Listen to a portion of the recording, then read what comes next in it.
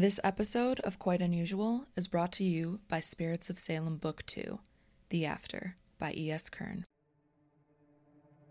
In this explosive sequel to his debut novel, The Shade, author E.S. Kern explores the fateful consequences of Sybil Aldgate's ascension. Descendant of Salem witches and a modern-day ghost whisperer, Sybil faces even bigger threats, world-shattering revelations, and terrors from a past she didn't even know existed. As the mythical veil, a barrier separating the worlds of the living and the dead, grows thinner, a strange and dangerous new entity begins to stalk the burgeoning hedge witch, hijacking her newfound powers to cause harm to others. Will Sybil be able to unmask this fiend before it can destroy her once and for all? Find out in Spirits of Salem Book 2, The After. Available on Amazon and Kindle, March 2022. Spirits of Salem Book 1, The Shade, available on Amazon and Kindle now. Where will you be when worlds collide? Quite unusual.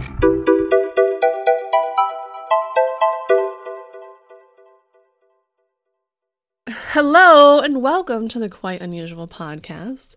The podcast where we seem to only talk about really sad things so far this year. Yeah, well, maybe we should, well, this is going to be a two-parter, so I was going to say maybe next week we'll talk about something happy. But we won't. Maybe the week after that. Possibly. We'll talk about something happy. Yeah, for sure. I feel like most of our topics are just like really downers, like, you know. Yeah, but we have some fun ones coming. That are scary. Yeah, I like scary. Scary's good. Scary's sort of fun. Gotta do more scary this year. More scary.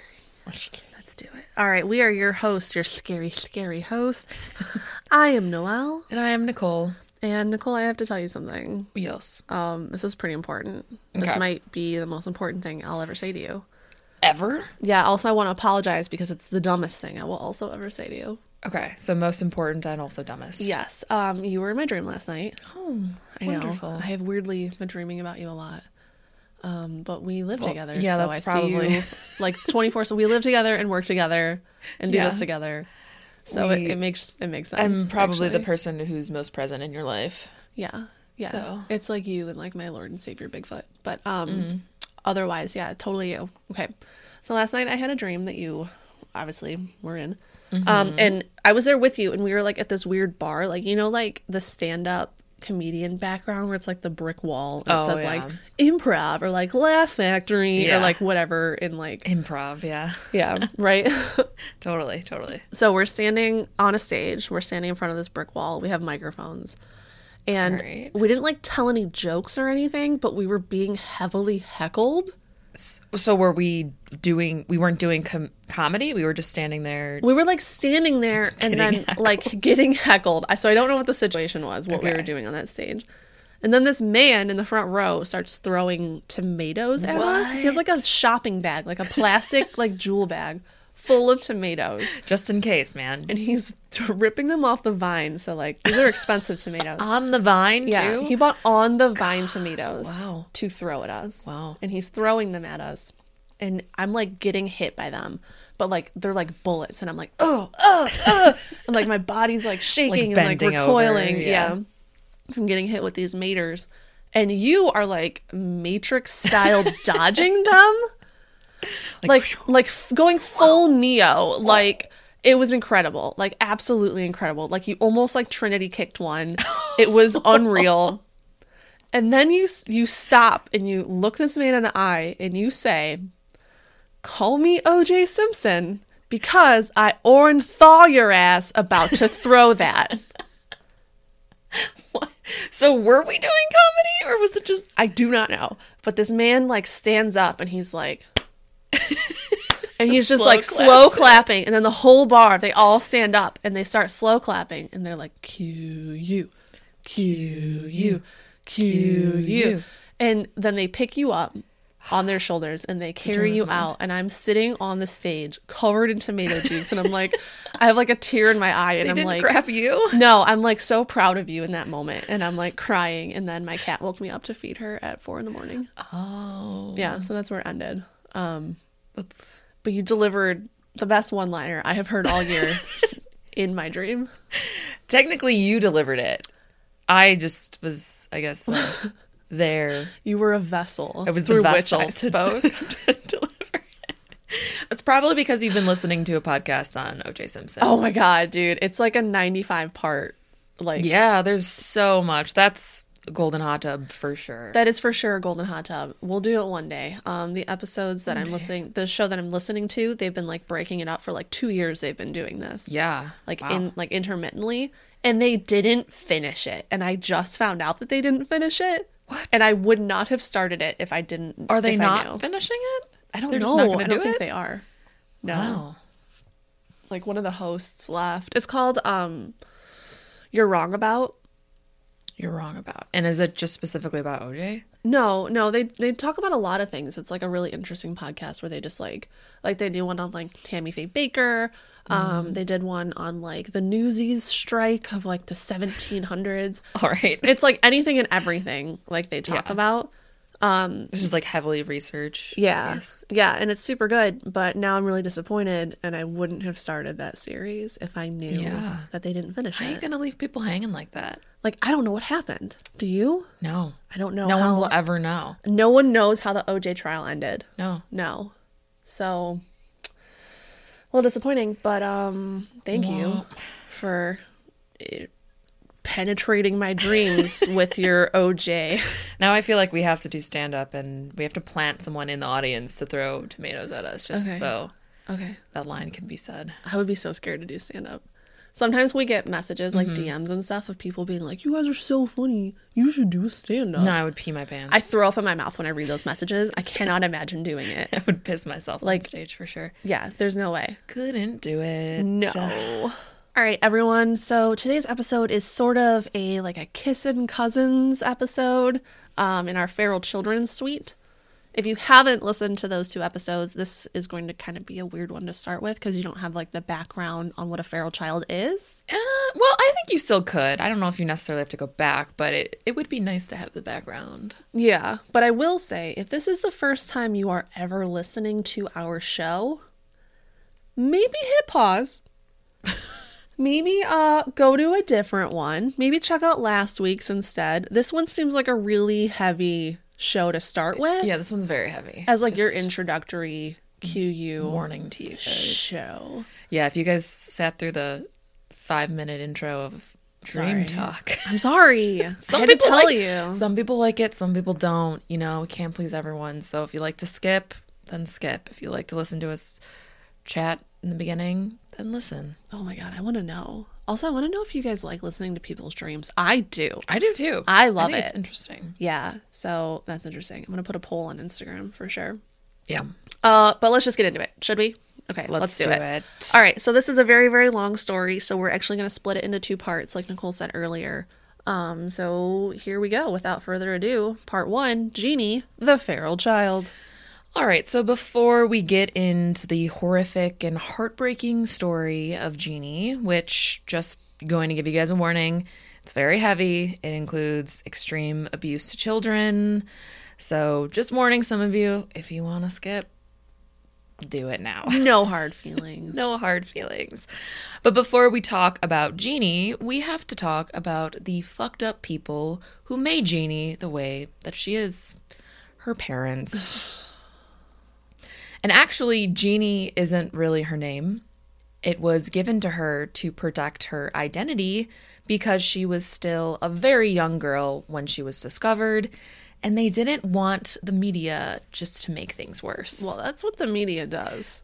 Yeah. So, yeah. They do that. They tend to do that. The reason they gave her the name Genie in her case file is explained in the 1997 Nova documentary titled Secrets of the Wild Child. Susan Curtis, a member of the research team, said, "The case name is Genie. This is not the person's real name, but when we think about what a genie is a creature that comes out of a bottle or whatever, but emerges into human society, past childhood. We assume that it really isn't a creature that had a human childhood," which is very unsettling And also sort of dehumanizing. Yeah. So I'm not sure how I really feel about that. Yeah, it's also kind of like a stretch. She's like, okay, so we're going to call her Genie. Here's why. Because a genie, you've never seen a baby genie, right? So, like, obviously it's an adult. And, like, we don't know if genies have childhoods. It's like, okay, Susan, take it down a notch. Yeah. You're really stretching this. It's very weird. And I get the desire to keep her anonymous. Makes total sense. Right. Then call her, like, Jane. Exactly. I wrote that in the margins here. Call her Jane. Or like, young girl was discovered. Yeah. Like, why do you have to be like, she's a mythical creature that we don't know if she had a childhood. It's so Maybe weird. she lived in a bottle. Susan, she lived in a fucking bottle. Okay. She was a child. She is a child. She was a child and she had a childhood, but her childhood was just extremely Bottle inside of a bottle. Yeah, actually kind of. You guys will get to I guess understand so. that, I guess, a little bit more. It's just kind of a weird thing to do. But Yeah, whatever. I don't get it. No. But Genie was actually born, and I don't feel bad saying this because her case has been out there. People know. It's not like I'm breaking into anything that isn't what you can find online. It's been like 70 years. Yeah. So Genie was actually born Susan Wiley to Clark and Dorothy Irene Wiley in 1957 in Arcadia, California.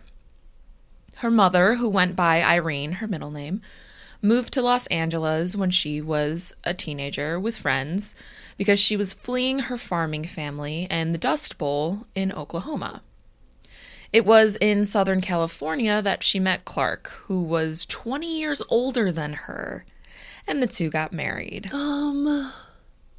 Yeah. Yeah. That's already problematic. A little. Mm-hmm. But she was fleeing Oklahoma, and she found this guy, and he was like, yeah, sure. Gotta get out of that Dust Bowl, dude. Gotta get out of the Dust Bowl.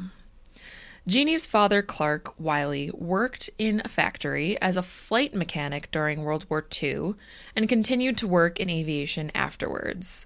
I also read that he was a factory assembly line worker, so I don't know if that like had to do with like Planes, aviation probably. stuff. Yeah, but anyways, when Jeannie's mother was young, she sustained a really bad head injury in an accident which caused her neurological damage, which caused her degenerative vision problems in one eye. Jeannie's father grew up in and out of orphanages along the Pacific Northwest. Oh, can I interrupt for 1 second? Yes, please. So I've been listening to a lot of true crime podcasts lately, like binging them hard. And so many serial killers and just like real bad dudes come from the Pacific Northwest. Huh. Really? Yeah, I don't know what it is. It's kind of insane. Not that Clark. Maybe it's because it's like there's a lot of wilderness out there, and Maybe. I feel like you could probably kill someone easily. Yeah, or yeah. more easier. Yeah, like butcher More baker easier. shit. Like, yeah, you're probably right. It's like a kind of untamed wilderness still. Exactly. Like in the city, I mean, I guess, well, yeah, but I don't know. I don't know. It's A just lot like of open space. just like a trend. I'd like to see like a map of like how many serial killers come from like which area. That would be sort of interesting. That would be very interesting. Yeah. I bet you it's wherever like the biggest cities are, but Yeah, probably. But anyways, I just want to point that out. It's kind of funny. it is kind of fun. Sort of fun. Sort of fun. Sort of fun. In the way that we say sort of fun. Yeah, sort of fun. After Clark's father died from a lightning strike, which I don't know how that happens, but it happens. He was the Tin Man. His mother ran a lot of brothels. So after his father died, the way that she made money was she ran a lot of brothels. So Clark was either living in brothels or orphanages as a kid. So he was just like kind of in and out wherever. Times were tough. Yep, exactly. Clark was also not his real name. His birth name, given by his mother, was feminine and resulted in constant bullying from other children, which he resented her for. Oh. I couldn't find what his original name was. Oh, okay. So I think we should just like make it up and call him by it from now on, because you will go on to see, like the serial killers we talk about, this guy definitely deserves to be made fun of. Okay, So. I'm going to just like, we're going to go through some names here. Okay, we got Tandy. Tandy. We got Carol. That's a man's name. It's like, what do you think it could have been? Like Ashley? Ashley. It could have been Ashley. There's so many names that like, I bet it was something just like vaguely feminine that he was offended by. Yeah. Something like ended in, he was like Charlie, but he was like, it should have been Charles, or like something that he didn't feel was like manly enough. I'd like to think it was something like Samantha. Oh, Rebecca. Yeah. Yeah. It's like, why did you name me Samantha? But then he could have gone by Sam. So Yeah. I guess. So it's got to be something like so feminine and like no good nicknames. Cynthia. It was Cynthia. Cynthia And then he just went to Wiley. Clark so he could keep the initials the same. Yes. Yeah. So Cynthia. Cynthia. Cynthia Wiley. So Cynthia's upbringing and relationship with his mother was not very great, which scientists and psychologists believe could be the root for all of his anger problems as an adult. Yeah. Some people are also just kind of born dicks. Yeah, that too. When he grew into adulthood, he changed his name to the manliest name he could think of, Clark. From Cynthia. From Cynthia, yeah. And his mother began to spend as much time with him as she could. Uh-oh. His mother did not approve of his rigid lifestyle, but despite their many arguments, Clark became obsessed with Mommy Dearest. Oh, no. And any other relationship would always come second to his relationships with his mummy. No. He's a true mama's boy. The fucking The worst. fucking worst. Also, I'm right now imagining, which I think you'll agree with, if John Wayne had been popular at this time, he would have named himself John Wayne. Oh, totally. Absolutely. Totally. Fucking Cynthia. Cynthia. I'm also picturing the Cynthia doll from Rugrats. I know, me too. Me too. The Wileys seemed like a normal couple. They were young and happy. Well, one was young. Irene was young. Yeah. And happy. But after Cynthia and Irene married, he became extremely controlling over Irene. He would not let her leave the home and would beat her frequently. Oh my God. Irene's eyesight was already very poor from her accident as a child and was steadily deteriorating. She had severe cataracts and a detached retina in one eye. I'm not sure if that was from the beating she suffered at the hands of her husband, but she was extremely reliant on Clark because she couldn't see. It could have been from him. Like, Yeah. it already kind of started and then he made it worse. Yeah, by beating her in the That's my head. biggest fear, losing my eyesight. Oof. Yeah. Clark never wanted children. In fact, he hated kids. Oh, good. He thought they were noisy and caused too much stress. But despite this, Irene became pregnant about 5 years into their marriage. Wow, that's a little foreshadowing there. Clark beat Irene throughout the pregnancy and almost strangled her to death near the end, but she still managed to give birth to a healthy daughter. The baby would cry because that's what babies do. That's what they do. That's what babies do. That's what they do. And Clark did not like this. He found her cries disturbing. Wow. So he put the poor newborn in the freezing garage to muffle the noise. Now, some accounts say she died of pneumonia, and others say she froze to death. Oh my God. So I'm not sure which is worse, but she was only 10 weeks old at the time of her death. Well, I will just add some info here. I recently listened to a podcast about the worst ways to die. Mm-hmm. And freezing to death is the single best way to die. Really? Because you just go to sleep. But you're really cold before that. Yeah, but you just, I mean, you're going to die anyways, but like, you That's just true. go to sleep. That's true. Well, that, I guess, makes So- me feel a little better. I mean, it's super fucked up to rationalize, but, Yeah. you know, Yeah. there's worse ways, I guess. Yeah. Well, they apparently did not learn their lesson, and a year later, their second child was born. This time, a boy. However, he was born with RH incompatibility and died 2 days later. Wow. They say either from complications from RH incompatibility or from choking on his own mucus due to neglect. Oh my God. Once again, I don't know which one. I'd say the choking on mucus is probably worse. Probably. Then 3 years after that, the pair had another son, Okay. who, like the last son, also had RH incompatibility, but on all other accounts was a healthy baby, and they named him John. Wayne. John Wayne. John Wayne. Also, I'm just gonna, this is total like speculation here. I'm going to assume that these are probably if not rape babies, but like she probably had no say in getting pregnant. Yeah. I mean, what we know about him and how abusive he is. Yeah, he hated babies. Like, there's no way they were planning any of this. Like, then wear a fucking condom, bro. Don't you dare tell Cynthia what to do. Like with the first child, Clark forced Irene to keep the baby quiet, which resulted in physical and linguistic development delays. I'm not sure what she did to make the baby quiet, but whatever it was stunted the poor kid. Oh. This baby was lucky enough to survive it, though, and by the age of 4, his maternal grandmother was concerned about the boy's development, or lack thereof, and took care of him for several months. Surprise, surprise, once the boy was out of the hell house he was living in, he started to make developmental progress, but then she gave him right back to his parents, and he just sort of reverted back. Oh, God, that's so sad. Genie was born 5 years after her brother John. And this was around the same time Clark got really weird, or I guess more weird than he already was. He was pretty weird to begin with. It's pretty fucking weird. So he began to isolate himself and his family from the outside world. At birth, Genie was in the 50th percentile for weight, meaning she was born right in the middle of the normal range. A day after her birth, she also showed signs of Rh incompatibility and needed a blood transfusion. Genie was taken to the doctor for a checkup 3 months later, and she seemed to be doing just fine. She was gaining weight, but they discovered a congenital hip dislocation, and in turn, she had to wear a very restrictive splint from 4 to 11 months old.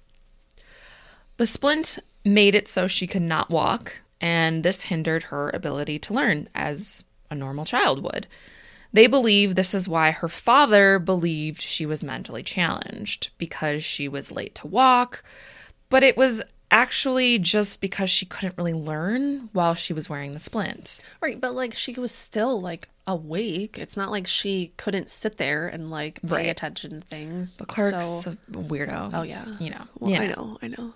Fucking Cynthia. So because he believed Genie to be mentally disabled, he decided he was just going to ignore her and actually encouraged Irene and John to do the same. He looked at her as if she were a lesser human, basically. There isn't much info about Genie's early life because her parents were huge dicks, but her medical records indicated she showed normal development. When she was 11 months, her pediatrician wrote that Genie was in good health, but was showing signs of malnourishment. Uh-oh.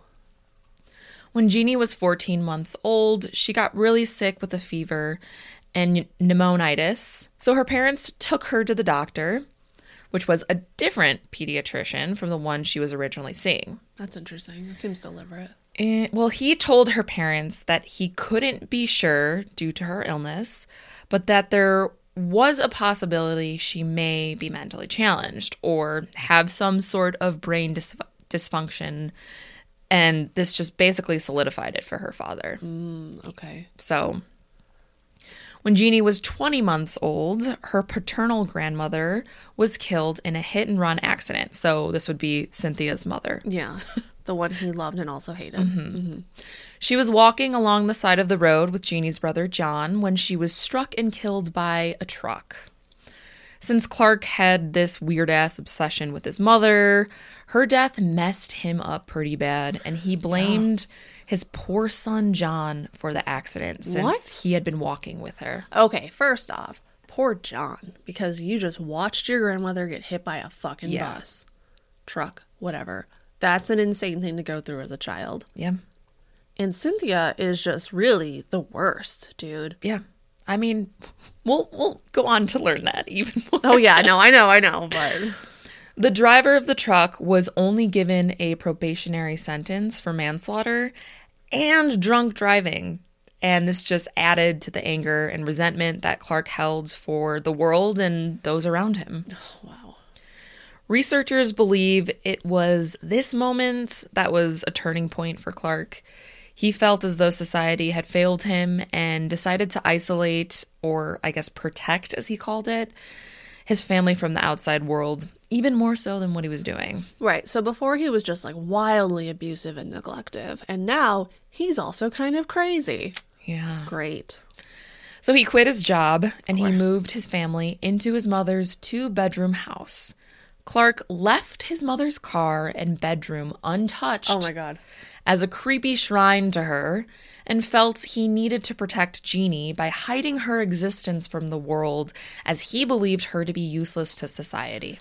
This is a lot of things to unpack here, but this is big Norman Bates vibes, dude. Yeah.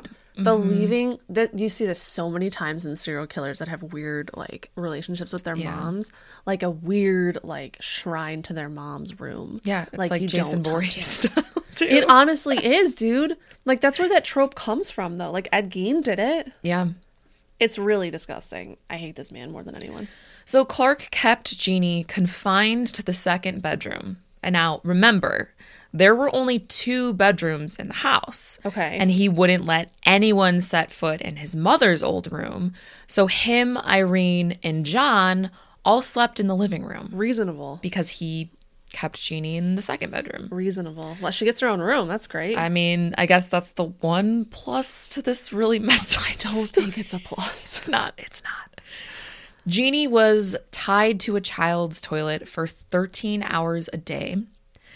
He crafted a makeshift harness, which was basically just a straitjacket, so she couldn't move or escape her straps. Genie wore only diapers and was only able to move her hands and her feet. At night, Genie was tied to a sleeping bag and placed in a crib with a metal screen cover on top. Once again, she could not move her arms or her legs. But it's also believed that he left her tied to the toilet some nights, like just forgot and just left her in a sitting position all night long. You know, I'm a little surprised that he took the time to actually remove her from the chair and put her in a sleeping bag and then the crib. Yeah. Like, that's actually a little bit shocking to me that I know. he took that extra, like, step. Instead of, just leaving her constantly there. Yeah. If Genie made any noise, her father would beat her with a large plank of wood, which he kept in her room for easy access. Okay, cool. He would also bare his teeth and bark and growl like a wild animal to scare her into submission. Yeah, we'll talk about this a little bit more later. But also, I want to bring up something about this large plank of wood thing. I read an interview from John from a couple years ago, and he said that when he went through puberty, you know, like any boy, he's like, girls are super hot. Look at my tiny mustache. Like normal boy puberty stuff, right? Combs it with a little comb that he pulls out of his pocket. You got to, right? So proud. Mustache wax. Yeah, just the whole thing. His dad would tie him to a chair and beat his genitals with this wooden plank. Why? Because he didn't want him to have children. Yeah, he's like, you're not going to turn out like me. No kids for you. And then he would just mutilate his son's genitals with this beating plank. So, dual purpose. It's disgusting. Yeah, it's not great. Clark even grew his nails long just so he could scratch Genie like an animal. That's insane. Come on. It gets worse. Freddy Krueger. He would sit outside of her room, barking and growling at her door just to torment her and keep her in line, which resulted in Genie having an extreme fear of cats and dogs. That's so fucked up. So he would pretend to be a wild animal outside of her door, like banging on the door, barking, growling, like he was like waiting outside. If she left the room, like that animal would get her, basically. Yeah, this man is severely unwell. Insane. This is very unwell behavior. No one knows why he acted like this. One scientist speculated he might have seen himself as a guard dog and was physically acting out the role, but I think he was just a fucking weirdo. Yeah. Like, mentally ill. He was just, like, disturbed, yeah, to be honest. Extremely disturbed. There's no, like, justification for this behavior. No, not at all. But because of this, Genie was trained and conditioned to make as little sound as possible, and she did not show any emotions or expressions. In her own words, Genie said, "Father hit arm, big wood, Genie cry. Not spit, father. Hit face, spit. Father hit big stick. Father is angry. Father hit Genie big stick. Father take piece wood hit. Cry. Father make me cry." Yeah, and this quote is from like way later in her life. Oh, yeah. Yeah, this is like the maximum that her speech ever develops. Yeah. Genie had a tendency to masturbate in inappropriate situations, which made doctors believe she might have also been sexually abused. Mm-hmm. They think her father might have forced her brother to sexually abuse her as well, but there's no real evidence. It's just speculation. That's a pretty wild thing to speculate. Yeah. Like, definitely I would say sexual abuse from her father. Yeah. I mean, obviously I don't know, but that's just, it's kind of weird to point to that without any, like, proof of sorts. Yeah. Like, it kind of, like, maligns John a little bit. Yeah, unless he actually has ever come out and said that he has been forced to do that, which I don't know. I couldn't find anything. I read a couple interviews with him, and he said he was there for the abuse, but he never mentioned anything really aside from that. Yeah. So I don't know. I mean, obviously no one knows, but... Right. But also that's not something that I think you'd really that's true. Call out about yourself. Yeah, no, yeah, that's true. I mean, I don't know. It just seems... maybe I'm just disturbed, so this is freaking me out. Genie was barely fed anything, and her father refused to give her solid food. He only fed her baby food, cereal, liquids, occasionally a soft-boiled egg, and pablum. What's that? Which I had to look up. It's a processed cereal for infants, typically used for children in hospitals who are malnutrition. Oh, okay. So it's like mush. Baby food mush. It's just like mush, I guess, with like a bunch of vitamins and stuff in it to I don't know. Okay. Her father, or brother, if he was forced to, would spoon food into her mouth. Because remember, her arms were always tied up. Mm-hmm. And if she wasn't ready or couldn't swallow fast enough, they would just rub the food in her face. Had to be ready, or else the food would just get shoved into her face, basically. That's fucked up. Clark only allowed Irene to be with Genie during her feedings. He didn't allow her to feed her. She was just able to watch. But Irene claims that he fed Genie 3 times a day, but then also said Genie would receive many beatings when she would make a noise, indicating she was hungry. Okay. Which obviously shows that he didn't feed her if she was begging for food, making a noise, knowing that she'd get beaten afterwards, you know? Like, she must have been very hungry. Starved, yeah. In 1972, Irene told researchers that she would try to sneak Genie more food at night, usually around 11 p.m., which caused Genie to develop an abnormal sleep pattern.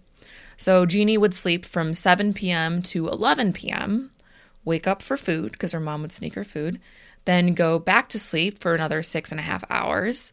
And she continued with this sleep pattern even after she was removed from the home. So it must have been years and years of this. Right. So her mom was just kind of like, here's more foods, which obviously is another indication that the father wasn't feeding her 3 times a day. Yeah, absolutely. If she felt like she needed to sneak her food. Yeah. As I mentioned, Clark hated noise, like any kind of noise. So much so that he refused to have a television or radio in the house.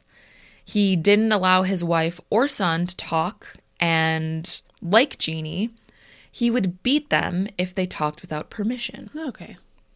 He always forbade them from speaking around Genie as well.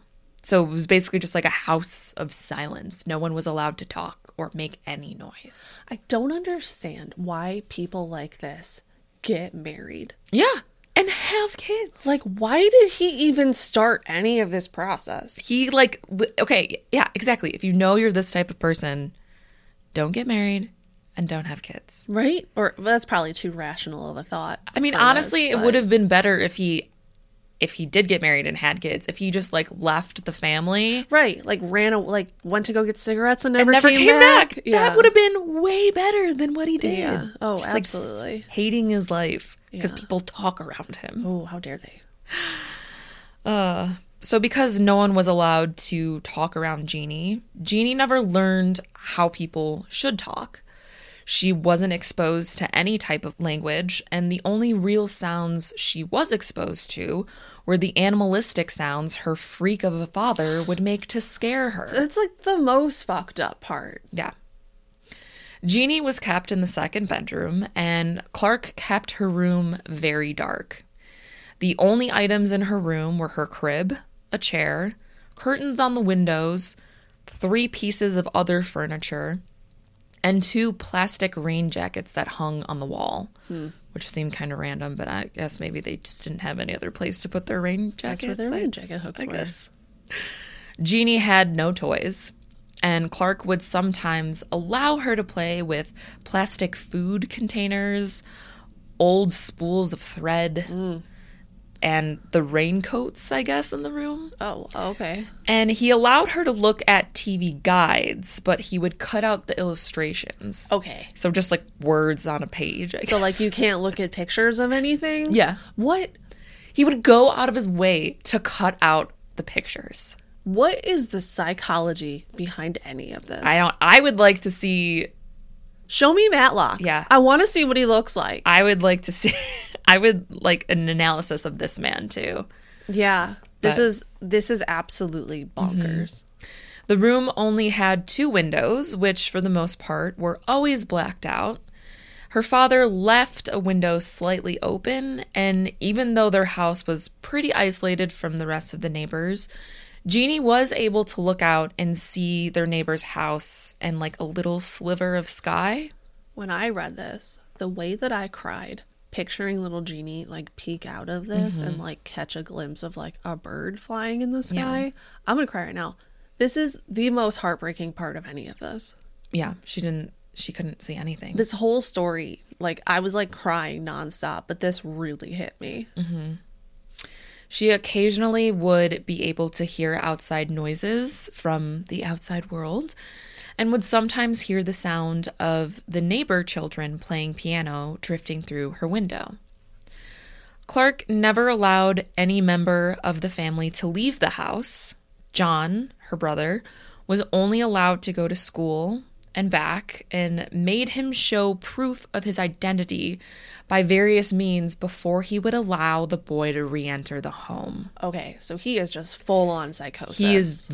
He's insane. Like, paranoid. Irene was never allowed. I don't know how they got groceries or anything. I wonder if Clark left the house. Oh, yeah. I bet he you was he probably was allowed probably to. the only one. But yeah, John could go to school because obviously someone would be like, why isn't your son going to school? But he had to show proof of his identity in order to get back into the house. Well, all children have state-issued IDs, so obviously. There'd be a code word, but he would just change it out every day. Oh, no, and not tell John. I think it's safe to say that Clark was definitely not mentally okay. No, that's pretty safe to say. At this point. To discourage John from disobeying his rules, he would sit in the living room with a shotgun in his lap. Okay. He wouldn't let anyone come near the house, and he always kept his gun nearby just in case someone did come to the house. I would be really interested to know what this man like would be diagnosed with. Yeah. I don't even know. Like paranoid schizophrenia? Yeah, maybe? honestly, probably. I don't know. No one in the neighborhood knew about the abuse that was constantly going on in the house. They weren't even aware that the family had another child since Genie was never allowed to leave. So everyone just thought they had one son. Clark kept a detailed journal about all the fucked up shit he did to his family and the ways in which he tried to hide it from the outside world. That's crazy too, dude. Yeah. So he's like cognizant of what he's doing. He knew what he was doing, but he, in his messed up mind, however he was thinking, he thought he was protecting them. Right. I don't know. Because his mom got hit by a car. Right. Yeah. Genie's mother, Irene, was a complete doormat and really never stood up for herself or her children. On top of that, she was basically completely blind around the time as well. So even if she wanted to do anything, I mean, she really wasn't capable. She couldn't see. Almost completely blind. Yeah. She was constantly threatened and beaten by her husband.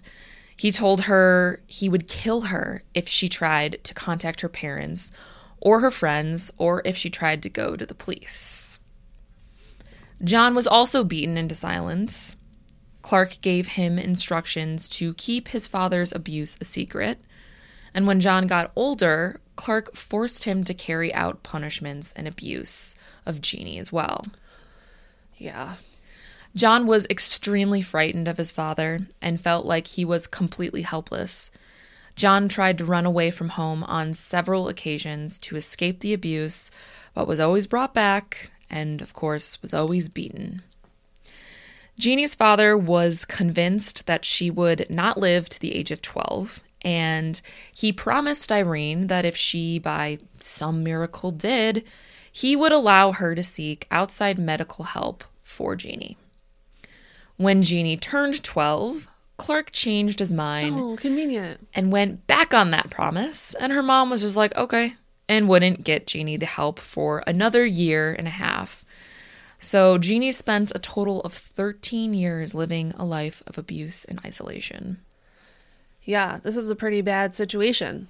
All of this makes me very upset. Yeah. When Genie was around 13 and a half years old, which would be October of 1970, her life changed completely. Her parents got into a massive, very violent fight. Jeannie's father was obviously terrifying, as Nicole's mentioned many times throughout this podcast.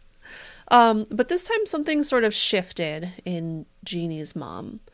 Jeannie's mom, Irene, threatened to walk out and never come back if she wasn't allowed to call her own parents on the phone. The fight continued, but Jeannie's father did not allow her to make the phone call. Eventually, the fight petered out and Jeannie's dad left the house for some reason or another. I mean, he was the only one allowed to leave, so it's probably errands. Yeah, he's like, I'm going to go get cigarettes, but I will be back. Mark my words. So Jeannie's mom packed a go bag as quickly as she possibly could. She loaded Genie up into the car and drove to her parents' house in Monterey Park, California, which sounds terrifying because she's practically blind. Mm-hmm. But I looked it up and it's only about 10 miles away. So that's, I think, another part of the story that's very like heartbreaking and just like, it's like her parents and her friends were nearby. It's not like there. She was in another state or even like out like an hour away. Like they were, I think it was like the next town over. Literally, it's like the next town over. And like they both lived like close to the border of the towns. Yeah. Yeah, it was literally like, this is a geography podcast. You can trust us. It's the like next a town 15-minute drive. Yeah. Yeah. Exactly. Approximately 15 minutes. Definitely 10 miles, though. I promise that. Yeah. At the time, Jeannie's brother, John, was now 18 years old, and Irene simply left him at the house to fend for himself when she left with Genie. She was like, bye, I have to go. Why wasn't she just like, hey, come with me? You should drive probably because you can see out of both of your eyes. But she didn't think that far. She didn't have the foresight for that. Hey. So he left a few short hours after discovering that the house was empty, and he went to stay with a friend. Technically, since he was a legal adult, he could not be forced to come back to the house, and he just straight up didn't. I'm confused why he was living there at 18 anyways. I mean, as soon as he was of age, I would think he would be out of that place. I don't know. I think that there's a lot of, like, things that we don't think about because we are not abused. Yeah. So probably a lot of, like, fear factor in there, like hosted by Joe Rogan. Like, a lot of, like, fear just to, like, factor in of, like, what if you don't come back? He could have been sort of there to keep an eye on his sister and his mom, too. That's true. Guess. Yeah. Maybe, like, didn't want to leave them alone. Yeah. Yeah, that's a nice thought. Also, I'm just going to guess that Jeannie's dad, what was his name? Carol? Cynthia. Cynthia. You can call him Carol, too. Was probably just, like, too busy spiraling about Genie and Irene, like, that they left, to even care where John was. Well, and he legally couldn't do anything anyways, so. Yeah. And John probably didn't have the proper ID to get back in anyways. So he forgot the password that day. Yeah, it was chunky peanut butter, and he kept saying creamy. Oh. Yeah, imposter. I also tried to look up information about, like, what happened inside the house after they left, but I wasn't able to find anything because it was only, like, only Clark was there. really. Yeah. Also, I tried so very hard to find the father's journals or even like excerpts of them. Yeah. And I cannot find it anywhere on the internet. Yeah. So I'm going to say. I wonder if they purposely didn't share them because it was like so horrific. Maybe. You know? I don't know. But I feel like it's like a little handwritten journal like locked up in evidence somewhere. Yeah. And I kind of morbidly want to see it. I bet you it would just like make you cry. I probably couldn't want to read it. Yeah, I probably wouldn't be able to. On November 4th, just 3 weeks later, Genie's mother, who was about 50 at the time, decided that she should apply for disability benefits as she was unable to work. Irene was, like we said, almost completely blind, and she decided to apply for benefits for the blind at a government building in Temple City, California. With no one to watch Genie that day, she brought Genie with her. Then a very weird twist of fate occurred. Irene's blindness led her to enter the wrong door, a door literally right next to the one that she was trying to walk through. She entered the General Social Service offices right next to the benefits for the blind office. Man, I believe that's like fate or like the universe like working. Like you, it has to be. You gotta come in here. This literally girl needs saving. The next door. Yeah. Mm-hmm. A social worker greeted the pair at the door and instantly noticed that something was wrong. She sat Irene down and began asking her questions about her daughter. She was floored when she found out Genie's real age. She had estimated that Genie was around 6 to 7 years old, based on her size, and she also assumed that the girl was mentally disabled, even asking if Genie had autism. So Genie's 13 and a half, right? Uh-huh. And they thought she was 6 or 7. 6 years old, yeah. Okay. Mm-hmm.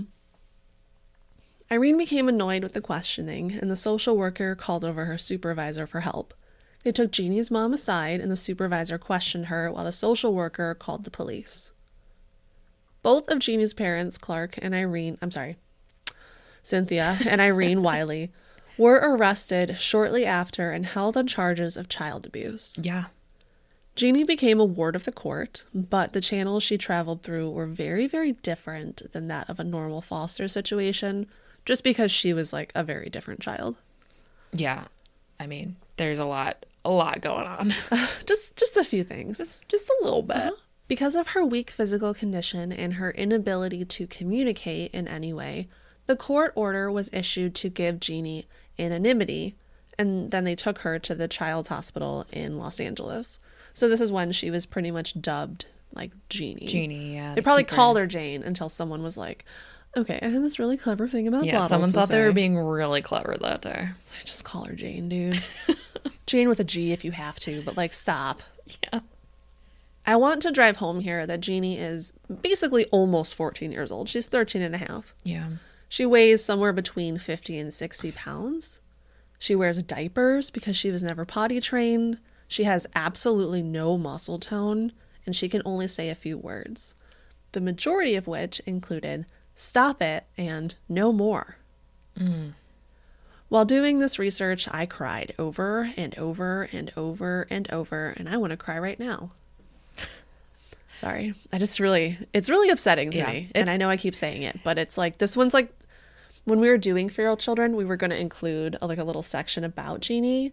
And then we realized it deserved its own episode. Yeah. And I remember telling you, like, I was reading about this one feral child, and like I kept crying, and you were like, why? And then you looked it up and you were like, oh my fucking God. It's like, how can somebody do this to another person, let alone a child, your own child? But also, if you think about it, they kind of did this to like 4 children in a way. John was like the only one that survived in some normal capacity. Yeah. The other 2, they like basically killed. This is probably a hot take, but I feel like the other 2 probably had it better dying at an early age than having to go through this horror that Genie did. Yeah. It's better, I think, to be dead than to go through this. Yeah. For sure. So this part in the story is where, in my opinion, it goes from very, very bad to kind of a little bit better, but then also bad in also like a bunch of many different ways. Like, sure, Genie is out of the hands of her parents, but she's now in the hands of people that want to treat her sort of like a specimen. and not so much the human being that she just has never been treated like. Yeah. When she was admitted to the children's hospital, a man named David Rigler, who is the chief psychologist at the hospital, he's also a therapist and a psychology professor at University of Southern California, along with the head of the psychiatry division and child abuse expert Howard Hansen, took control of Genie's care immediately. They started formulating a plan of what to do with the child. They chose James Kent, who is a physician and an advocate for child abuse awareness, to examine Genie for the first time. James Kent called Genie, quote, "the most profoundly damaged child I had ever seen." Yeah. You think. The staff assigned to Genie's care applied for a grant from the National Institute of Mental Health to study Genie's rehabilitation. Ironically, her rescue coincided with an extremely popular film that had just been released called The Wild Child, about an 18th century French, quote, wolf boy, and a doctor who adopted and tried to rehabilitate him and assimilate him into human society. So an actual feral child that was raised with animals. Mm-hmm. And this came out and the doctors were like, that could be us. We could get this fame too. Didn't we talk about that in one of our feral children episodes? I think we did. We talked about a lot of, yeah. It was a French name for wolf boy or something. Mm-hmm. And we struggled saying it. Because we're not French. What? You lied to me. I know. I thought I was French. I know. And we can't know how to say all of the words. That's true. We're pretty bad at actually pronouncing a lot of things. I can't even speak English, and it's my first language, so. I'm stumbling over a lot of these words. Stumble a lot. Correct. Stumble a lot.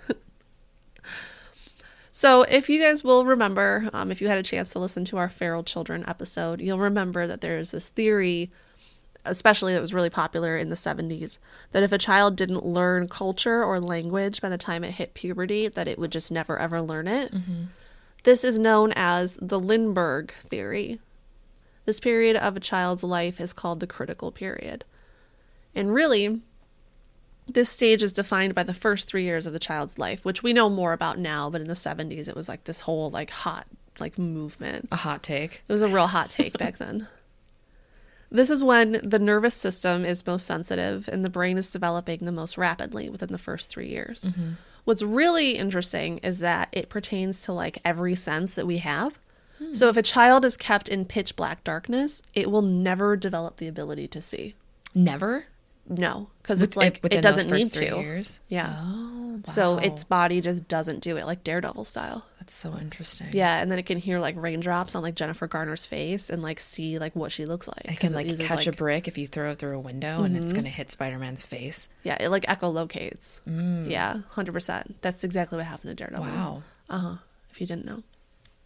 Now you know. Obviously, this is the stage in life where children will learn basic motor skills, like the beginning of language. They take in just environmental stimuli and figure out the basics of functioning in a society. And they do most of this just by watching the people around them. The people caring for Genie thought that she would never be able to function in a, quote, normal way, but she did receive some stimuli, so she definitely wasn't completely deprived, so that worked out in her favor. Mm-hmm.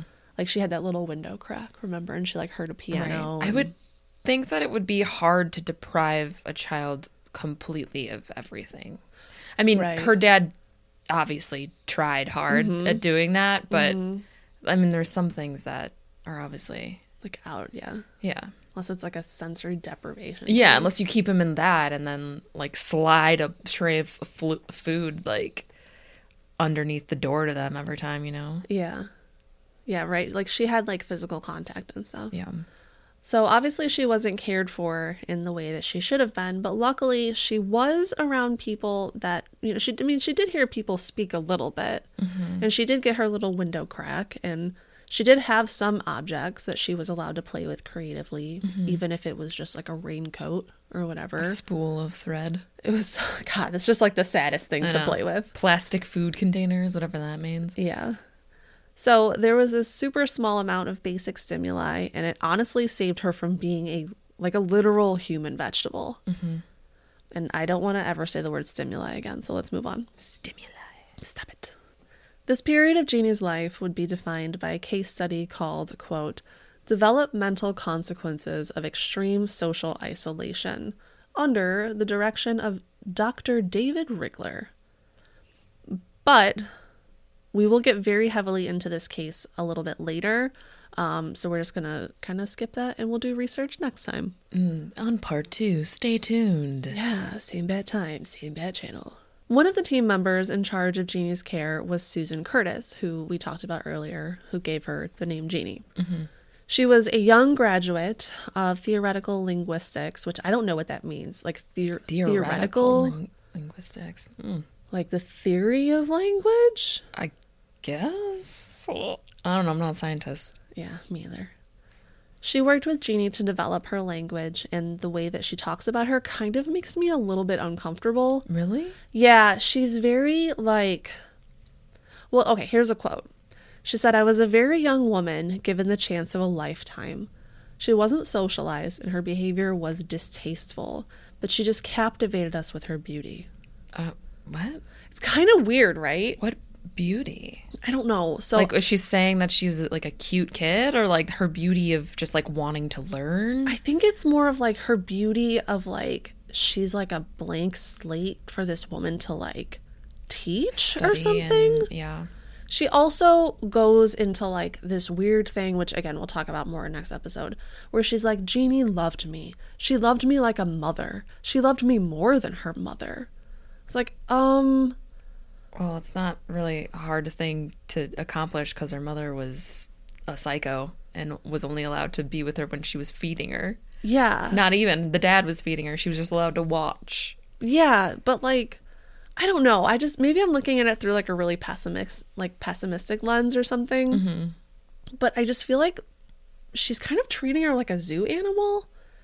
Of like I was given the chance of a lifetime. Yeah, because when else are you going to find a child that has been deprived of like basically everything in their life? You're never going to get that opportunity to study another person like that unless another case happens where a sick person does this to another child. But like, yeah, I don't know. I feel know. like you should be more so on the like side of, I'm so happy we saved this little girl, right? And now we're going to do our best to help integrate her into society and give her like a better life. Right. I think that's what it is. You're totally right. It's not like we got the chance to help Genie. It's like, look what I can do. Yeah. Look what I get to study now. Yeah. And it just, I don't know. It doesn't sit right with me. Yeah. It's a little cringy. Yeah. The only information the hospital had about the true nature of Genie's life came from what the police had shared with them. Irene didn't have much information, and Clark and his lawyer were unwilling to talk about it. There remained more questions than answers into Genie's childhood, and honestly, the story, like the full story, has never really been pieced together. By November 17th, just a few weeks after her rescue, photos of Genie along with tidbits of her story were released to major media outlets. The press went wild. I mean, this was like a time when there were just millions of reporters, and getting like a gotcha story was like a super cool thing. So they would camp outside of people's homes or like prison or whatever to like try to catch glimpses of people. It was like sensational, like news. Yeah. So this is like when that started. But this really stressed Genie's dad out. Did he ask for everyone's proof of identification when they tried to come on his property? Well, yeah, he got to go home. He got released on bail, and then he was awaiting trial. Okay. So he's at his house, and it's just like totally bogged down by press. Like they are all around his house 24 hours a day. And he's a guy who always kept himself and his family in isolation, so... Yeah, and now he's like camera flash after camera flash. Yeah. So he is said to have undergone panic attacks at the attention, and he had, quote, a lot of trouble handling the whole situation. Oh, I'm sorry. Are you handling the situation badly because you're getting too much attention? Sorry, Cynthia. Oh. For 3 days, he sat inside of his house, hiding from the relentless press outside of his home. He said he could hear them yelling, and it upset him, because, you know, he loved silence. Oh, well, at least they weren't fucking growling and barking and scratching at your door, Clark. God, I wish they were. I know, right? Offer after offer to interview him was made, but he turned them all down, and he refused to speak with anyone. Then, the day before he was scheduled for a court appearance on these child abuse charges, he took his own life. Of course he did. Mm-hmm. He died by suicide on the morning of November 20th, leaving behind 2 suicide notes and $400 in cash meant for John. Fucking coward. Mm-hmm. Both short. The first suicide note read, "Be a good boy. I love you." And that had $400 on top of it. Oh, okay. Yeah, for John. Which police thought was basically for John. So, like, they gave John the money. They're like, this is from your dad. He's super dead. And John super dead. And John high-fived them. He was like, yes. Hell yeah. $400 and my dad's dead. The second note contained only one sentence. "The world will never understand." So, I want to just unpack that with you really quick. And I want to know what you think he meant by "the world will never understand." I think he was trying to, like, what's the word I'm looking for? Wax poetic? Yeah, and try to make himself not look like the bad guy that he clearly was. Yeah. Like, I did this for a certain reason, but you'll never understand. Yeah. Type of thing. I'm not really that bad. Uh-huh. I look like a bad guy, but I'm not. I saved her from getting hit by a truck. She could have gotten hit by a truck. Which would have been worse than this. Right. Yeah. Yeah, I just think that's really, like, self-serving and very selfish. Very, very self-serving. Mm-hmm. So with Genie's father gone, things once again shifted. The charges of child abuse were dropped against Irene. The therapist that had been supervising Genie, Howard Hansen, was now also supervising Irene. Irene, like, just fully moved into this hospital also. Yeah. Well, I mean, Makes she sense. has also been, as much as, I mean, Genie, obviously, it's the worst for her. But Irene has also been living in an abusive situation since she married the man. So For what? I'm 40 years? Yeah, I'm sure she's not mentally okay either. Yeah, and she wasn't. But the therapist said that she was loving and nurturing and that she was trying really hard to, like, be a mom for Genie, especially after Clark died. Mm-hmm. Now that she could. Yeah, basically. A friend of Howard Hansen's, attorney John Miner, was asked to represent Irene in court. His stance was that Irene had been beaten by her husband and was too afraid for her life to do anything that he would disagree with, including saving her kids from the situation. Mm-hmm. He also cited her near blindness as a main reason that she was unable to protect her children from abuse. Yeah. Which I kind of agree with. Yeah, I agree with that too. I mean, if you can't see, I guess she could have, like, ran out of the house and ran to the neighbors if she really wanted to, but also it was the 70s, and I feel like even if she had done that, the police probably just would have returned her back to her husband and she would have gotten beat to shit anyways. Yeah, that's pretty valid. So it was the 70s. Yeah. It was a different time.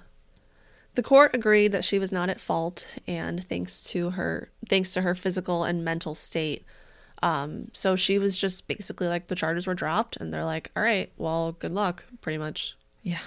Your husband's dead. We don't know what to do. So Be free. We're done. Yeah. Then they made the little butterfly thing with their hands. Jeannie's brother, John, felt that he was unable to receive any love from his mother after his father died. John never seemed to receive any evaluations or mental or physical health care in relation to this case. Why not? Nothing I could find. Jeez. He claimed that Irene focused all of her attention on Genie, so he decided to leave Los Angeles and his family behind, and he never saw them again. Because Irene was focusing too much on Genie? Yeah. Her daughter, who can't speak and has been isolated and deprived of basically everything her entire life. Okay, John, you take your $400 and you go to LA. And he's leaving LA. Oh, he leaves LA. He leaves LA. Yeah, so he never sees his mom again. The spoiler, Genie and John are still alive. Sorry to spoil that. But he, like, never comes back ever. He's just, like, done with the whole situation, which I kind of get also. Like, maybe distance yourself. Yeah, I don't know how healthy that is. I feel like he definitely needs, I mean, I would hope he sought out some help. Yeah, he needs to unpack some stuff afterwards. That's for sure. But, yeah. With Irene in a stable situation, receiving mental health care, and being allowed to stay with her daughter, the study of Genie continued. The most noticeable thing about the little girl was her walk, or hop, we should say. They called it the bunny hop or the bunny walk because both of her knees remained bent, as if she was unable to straighten them. Her arms bent forward like little T-Rex arms. There's a picture that we'll post. It's it's sad and sweet, honestly. She did not use her legs independently like most of us do when walking, but instead she would bend her knees in unison, sort of like hop along in like a strange, disordered gait. I wonder where she learned that from. Like how to walk like that. Well, this is likely caused by being tied to the potty chair. So she's tied to this potty chair in a bent limb position. That's how she probably got around the room. She hopped around. Because she couldn't move her legs. And that's what she did for 13 years. Jesus. So that's how she's like, this is how you walk. This is how you move. Wow. Yeah. So I think that's why like her legs and arms are bent also, because she's tied to this potty chair. Her arms would be bent on that. Totally makes sense, yes. right? Yeah. And then also she's tied in a sleeping bag, so that's going to restrict her limb mobility as well. After her initial examination by Dr. James Kent, he described Genie as, quote, by far the most severe case of child abuse that I have ever encountered. And he stated that he was extremely pessimistic about her prognosis. Genie was pale from a lifetime spent indoors. She was extremely malnourished and shockingly underweight. She was 4 foot 6 inches high, which is a normal height for a 13-year-old, 14-year-old. But she weighed only 59 pounds. Her weight was up since leaving her father's house as well. So it's estimated that she was closer to 50 pounds when her mother took her from the home several weeks prior. She had almost 2 full sets of teeth in her mouth. What? Which I never fucking thought about. So I went on a real rabbit hole about like baby teeth, which baby teeth are insane. Well, they fall out. Right. Baby teeth are supposed to fall out and then adult teeth like come out, like come through, right? Yeah. Well, apparently if there's nothing to agitate the baby teeth to fall out, they don't fall out. She was just eating mush the whole time. Right. Like you have to eat solid foods and you have to like gnash your teeth together, which is what loosens the root. The new ones don't push them out, though? They push them to the side. Oh, God. Ugh. I know, dude. Ugh. I never thought of that. I never thought of that like either. They don't just fall out. They have to kind of like be worked out. And if you're not, I guess, how you like the first 3 years, if you don't see, if you're in the dark and your eyes can't develop, if you're not eating solid foods, then your body's probably just like, oh, well, we could just keep these. We don't need to push out the old ones to get like harder ones because we're having to eat food. Isn't that fucking nuts? I never thought of this. That's crazy. That like I was like baby teeth fall out. Is there a picture of it? I don't know. I'll look. I'll look for one. That'd be really. I don't even know how that would look. Yeah. So that's pretty wild. Ooh. Yeah. She also had a distended abdomen, which is most likely caused from malnutrition. Yeah. Which for anyone that doesn't know what that means, remember those images of like the little African children that were super popular for charities to parade around in the 90s? Yeah. But the cost of a cup of coffee a day. Less than a cup of coffee. Yeah. So they have like their little thin limbs and then their big bellies. That's basically exactly what Genie looked like. Yeah. She had a thick callus and heavy black bruising on her butt from the restraining harness that her father used to strap her to the potty chair. And this took 2 months to heal. Genie received full x-rays of her body, and this showed that she had moderate, I'm going to butcher this, moderate coxa valga? Okay. Sure. Basically, what that means is that her hip angle was set to a tighter degree than 180. So like you and I can stand up straight and like even like kind of bend our hips backwards. Yeah. She physically could not do that. So whether she was born that way, like it started that way. You remember she had to wear the hip harness or she had brace. the splint. Yeah. But then she's tied to a chair. Right. So she never stands upright. So her bones don't develop. They don't develop correctly, and she cannot ever stand up straight for the rest of her life. Wow. Yeah.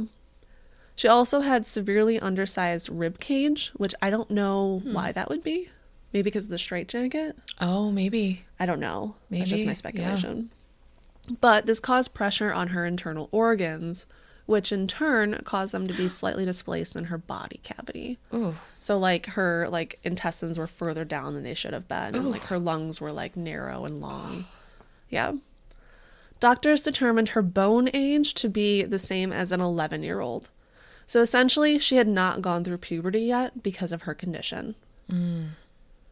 She did have normal binocular vision, so she could see pretty well out of both of her eyes.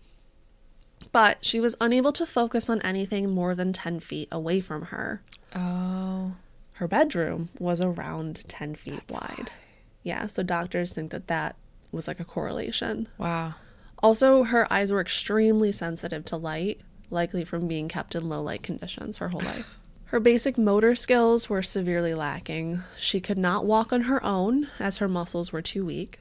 Eventually, she'll get the ability to do that, but when they first got her, she was like, she needed a lot of help. She could not straighten any of her limbs or stand upright, as we discussed. And she did her little bunny walk to get around, which she basically never learns how to walk normally because her body physically cannot do it. Well, yeah, it's like you need your hips to walk too. And if her hips are like stunted and in a permanent position, it's like the only way she can is if she like hops or like walks in like that like crouched position she was tied to. Yeah. Ugh. Dr. Ken also believed that her motor skills were stunted from being kept in low light, which would make her less likely to take, quote, confident steps. And her body never really got used to like doing that. Like used to just basically being a normal person. Yeah. She did have surprisingly good fine motor skills for someone in her condition. She was determined to have the fine motor skills of a 2-year-old child, which sounds terrible, but I mean, it's so much better than nothing, right? Yeah. She could not chew her food, though, because she didn't know how to chew food. She was never given solid food. Right. She never had to chew, so she just didn't. And when solid food was put into her mouth, she was unable to swallow the solid food. She would just let it like sit in her mouth until the saliva broke it down. And then if this took too long, she would spit it out and mash it up in her hands with her fingers and then like feed it to herself again. That's interesting that she knows to do that though. Dude, you know? Right? Like survival skills. Yeah. I know. It's like, go Genie, very dude. Interesting. It's kind of amazing. She had a lot of trouble swallowing in general. She could not swallow solid food. She could not swallow like a semi-solid. She couldn't even swallow a thick liquid. So like a milkshake. She would have trouble. Couldn't do a milkshake, ma'am. She could do water, but she wasn't great at it. She just like had a lot of trouble swallowing in general. Wow.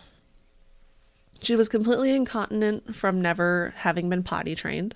She could not hold her bowels at all, and she was kept in diapers as a result.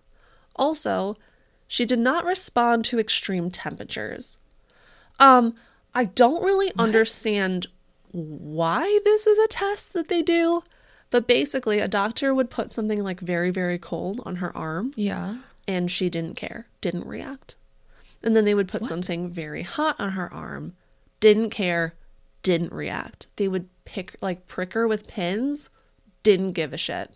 She would just sit there like it didn't bother her. I wonder what about her being locked in that room. Like, is it just because she was always just kept at the same temperature the whole time? I don't know. Is it like an abuse tactic of like or like an abused, like, I guess result of being abused, of like she just let everything happen to her? Yeah. Well, she didn't express emotions and she was like expressionless. That's true. So maybe it was hurting her and she just didn't know how to show that it was. Maybe. But yeah, I don't know. I think it's a weird test anyways, that isn't it? That is weird, yeah.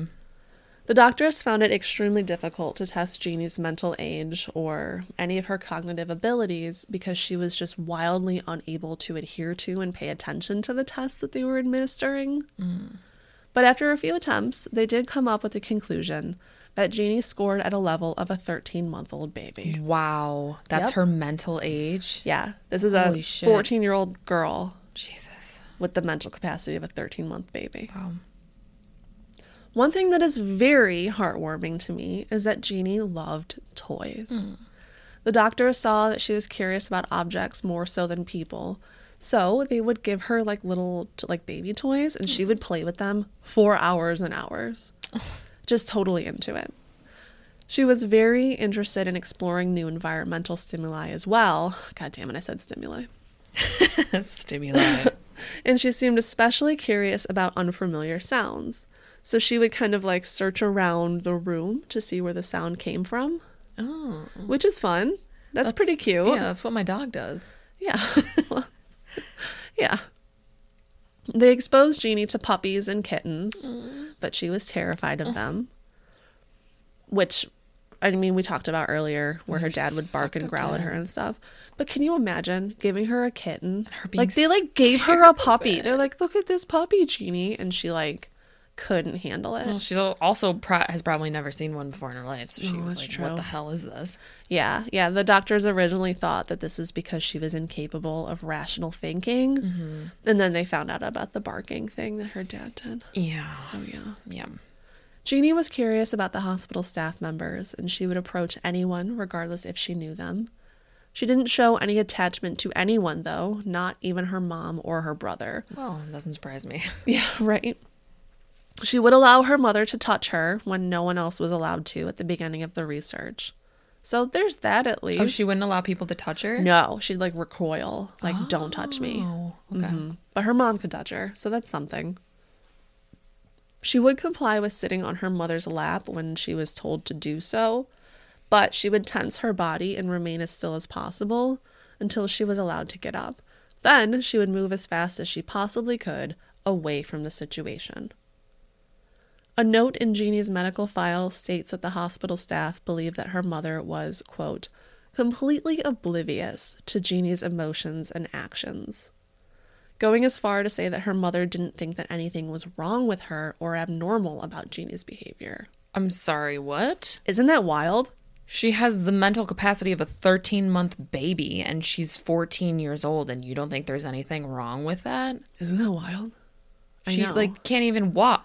Wow, okay. I don't know how to rationalize that. Like, is it because this is all she knew about Genie? Maybe, but I mean, it's not like she was sheltered from the outside world. She knows how people should be acting. She had John. Yeah. Like, John was fine. And she grew up as a person until she was like, what, like 18 or something? And she moved to and found Clark. So it's like she knows how people should be acting. Yeah, but she was just like, oh, that's just Genie. It's problematic. Genie was extremely antisocial, and she did not behave in like any real measured way. She would point to something if she wanted it, and then she would just take that object if she wanted it. She just had no, like, she didn't know how to be in a society. She didn't know what was right and what was wrong. Yeah. So whether it was out of someone's hand or on a table, she would literally just snatch it away if she wanted it. She also constantly salivated and spit. This was likely because she had trouble swallowing for some reason. Yeah, I wonder why that is. I don't know. I wonder if it's because she was just fed like soft foods, but you still have to swallow, or maybe because when her dad would feed her, he would just like shove it into her face. That didn't give her the chance to swallow. I was thinking though, like, you know how little kids can't swallow pills? Yeah. But like adults can. Like, you kind of have to like teach yourself to swallow a pill. Maybe it's like a practice thing. Maybe like you have to eat solid foods in order for your body to get used to swallowing. Maybe. Because babies drool all the time. They don't know how to swallow. That's drool. Yeah. And if she's got the mental capacity of a 13-month baby, yeah. Makes sense. Her nose also ran constantly. I have no idea why. But she would blow her nose on just anything nearby. Like, she'd like come up to you and like wipe her nose on your body. Oh. Yeah. She had no situational awareness, and she didn't know what was or was not appropriate to do at any given moment. As you said earlier, she showed no impulse control. She just would like basically frequently engage in open masturbation. And also she would try to get the like older men, like the doctors, involved. Yeah, which is a heavy indication that her father probably sexually abused her. Yeah, for sure. Genie did show signs that she understood what eye contact was in nonverbal responses, like a gesture. Like if you pointed to something, she would look in that direction. She also understood facial expressions from other people. She was just unable to make gestures or facial expressions of her own in response. Usually she just made like a grimace face, or she looked afraid. Yeah, that was like her go-to. She could differentiate between language and other sounds, but almost never responded and remained completely silent. When Genie did make a small noise, she would, quote, wildly attack herself, like hit herself and scratch herself. When she made a noise? Uh-huh. Oh. Yeah. Because it was bad at her dad's house. Right. And while she was doing so, she would remain completely expressionless. Oh. She never cried.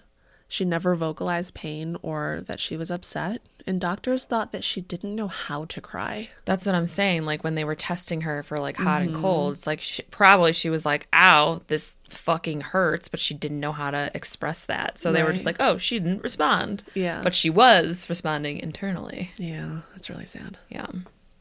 Instead of actually making noise herself, she would push chairs or other small objects around, causing them to make a noise.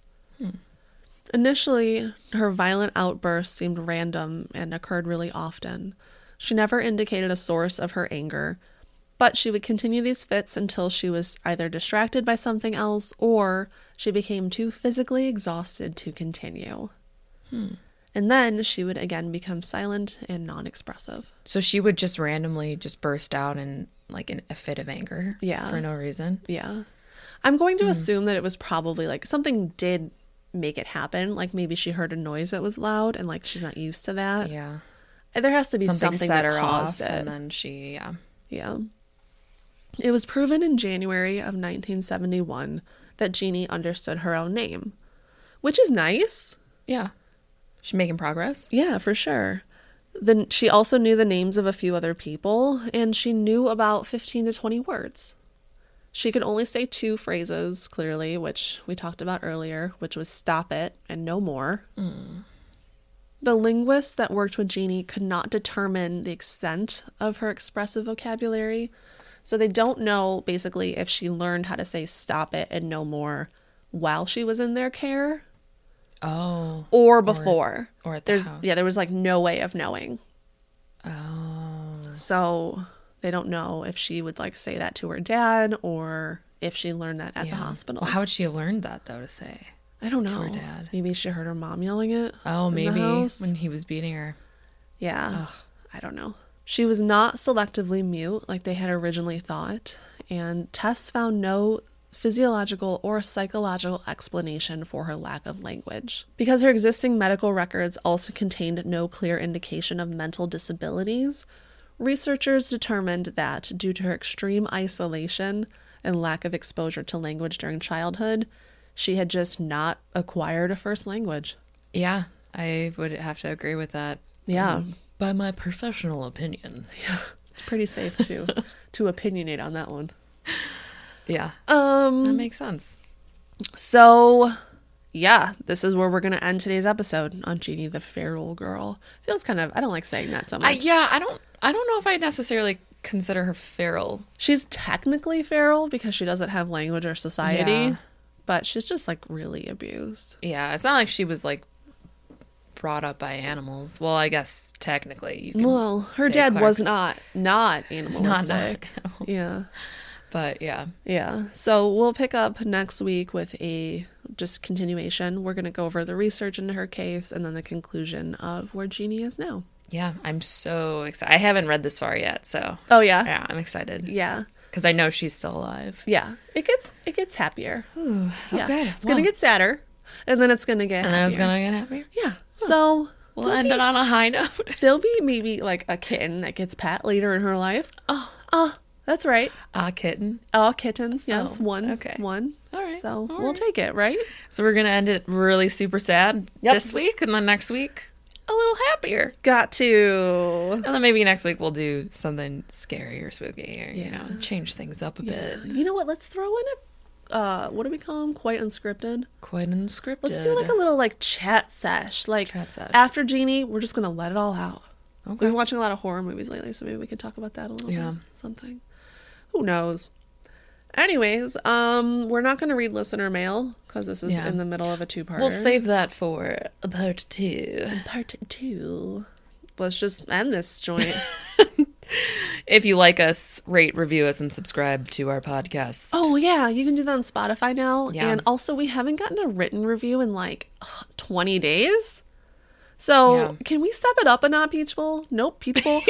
Can we? Oh my God. Not cutting that out. Please don't cut it, Peachful. Can we step it up a notch, people? Is what I meant to say. You know what? Don't give us a review because now I don't deserve one. We don't deserve reviews. Just give us a 5-star review and then write Peach Bowl. That's all you have to say. Well, no. I want to see how many of those we get. Well, we're not going to get any. Sometimes people are like, I don't know what to say, but now you do. Just say Peach Bowl. Peach Bowl. Yeah. Just openly heckle us. You'll know, and I'll know. Yeah. Heckle me, and Nicole will stand up for herself. And I'll dodge. Yeah. She's going to Oren fee that coming. All right, people. If you want to support the podcast, you can hit us up on Patreon. Next week, we are doing a movie club. So if you join before next week, you can watch a movie with us. And as always, remember to celebrate the strange. And keep it unusual. Bye. Bye, Peach Bowl.